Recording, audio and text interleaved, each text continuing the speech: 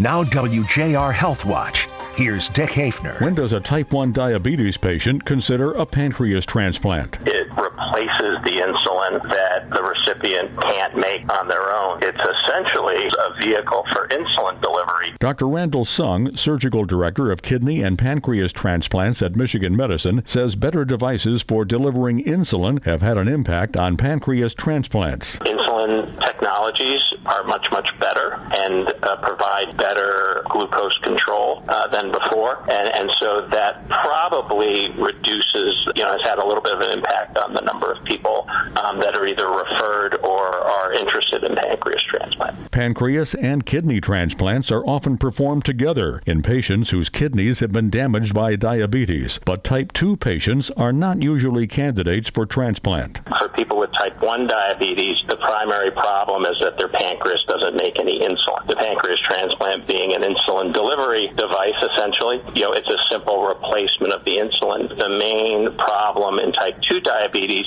is that the body's tissues are very resistant to the effects of insulin, and so in those situations, simply adding more insulin doesn't necessarily take care of the issue. I'm Dick Haefner for WJR HealthWatch.